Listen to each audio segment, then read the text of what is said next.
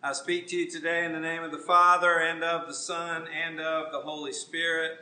Amen. Today is the first Sunday of Advent, the first Sunday of the new church year. The word Advent means the arrival or the appearance of a notable person or thing or event. In our case, Advent is the first season of the church year, lasting 4 Sundays, and it is a time for us as the people of God, a time of expectant waiting and a time of preparation. We are waiting and preparing for the celebration annually of the nativity of Jesus, his birth, his incarnation, as well as the return of Jesus at his second coming. The term is actually a version of the Latin word which means coming. So in a nutshell, Advent is a season of expectant waiting and preparation for a coming. So this morning I want to take just a few minutes and talk about what it truly means to wait expectantly and what it means to prepare for this coming. First, waiting expectantly. Friends, when we wait expectantly, there is an excitement, there is an energy, and ultimately there is a hopefulness about that which is to come. We have a genuine anticipation about that for which we are waiting. My little brother and I used to wait in this manner for my grandparents to come and visit. I'm sure we drove our parents crazy as we asked every 30 seconds, how long till they get here? How long till they get here? How long till they get here? And my grandfather had it figured out. He broke all of the rules and spoiled us unapologetically. He brought us treats. He took us to get toys and against my parents' wishes, spent money on us and all this energy on us, and it was wonderful. I took notes, and I'm going to be every bit as bad as he is, even worse, when the time comes for me to be a grandfather down the road. Recently, my wife and I were talking to our girls when they were home for Thanksgiving. It's a long way off, but we were talking about grandparent names. And I said to them, I want my grandparent name to be Captain. And my girls both just said, no, Dad, no way. There's no way our kids are ever going to call you Captain. And I said, they will if I give them $1 every time they say it.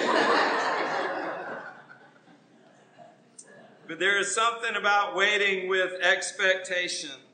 One of my favorite stories is a story my mother tells about our younger daughter, Mims. My parents had taken Boo and me and our children to Disney World. This was years and years ago. Mims was probably 4 years old and Maddie was probably 7. And we had kind of divided up teams. My father had gone with Maddie to ride some rides. My mom had taken Mims with her. And Boo and I had just had a minute away from the kids. And I imagine we were looking around Disney World for a place to get a beer. But my mother took Mims to meet Cinderella. And they were getting there, and the way it is now, when I was little, the characters were just wandering around, and you could see them and talk to them.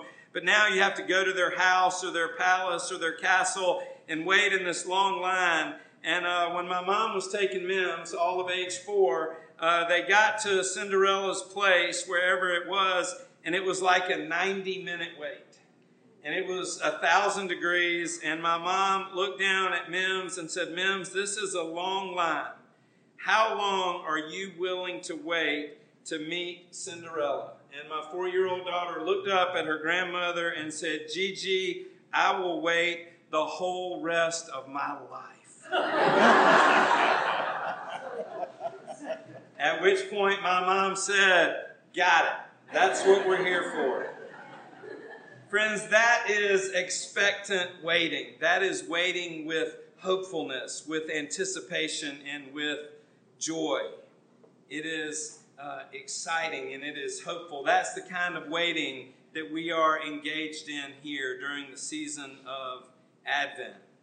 Second, it is a season of preparation. It's a time set apart to prepare our hearts and our very lives for this coming of Jesus. Friends, as Christians, we believe that we are preparing for and waiting expectantly for the coming of Jesus in three ways. First, we are awaiting his annual celebration of his coming into the world as a child in Bethlehem, his incarnation, his literal putting on of flesh and coming to live and die as one of us. That's the first way that we're waiting for Jesus. The second thing is we're waiting for him to come into our hearts daily and in a new and in a profound way. And third, we are awaiting his second coming in glory at the end of time. That's what we were talking about in our gospel lesson today. So friends, this season of Advent offers us the opportunity to share in the waiting for the coming of the Messiah with hopefulness and with excitement, and to ready ourselves also for his second coming. So then, the question for you and me during this season of Advent is, how do we prepare? How do we wait expectantly?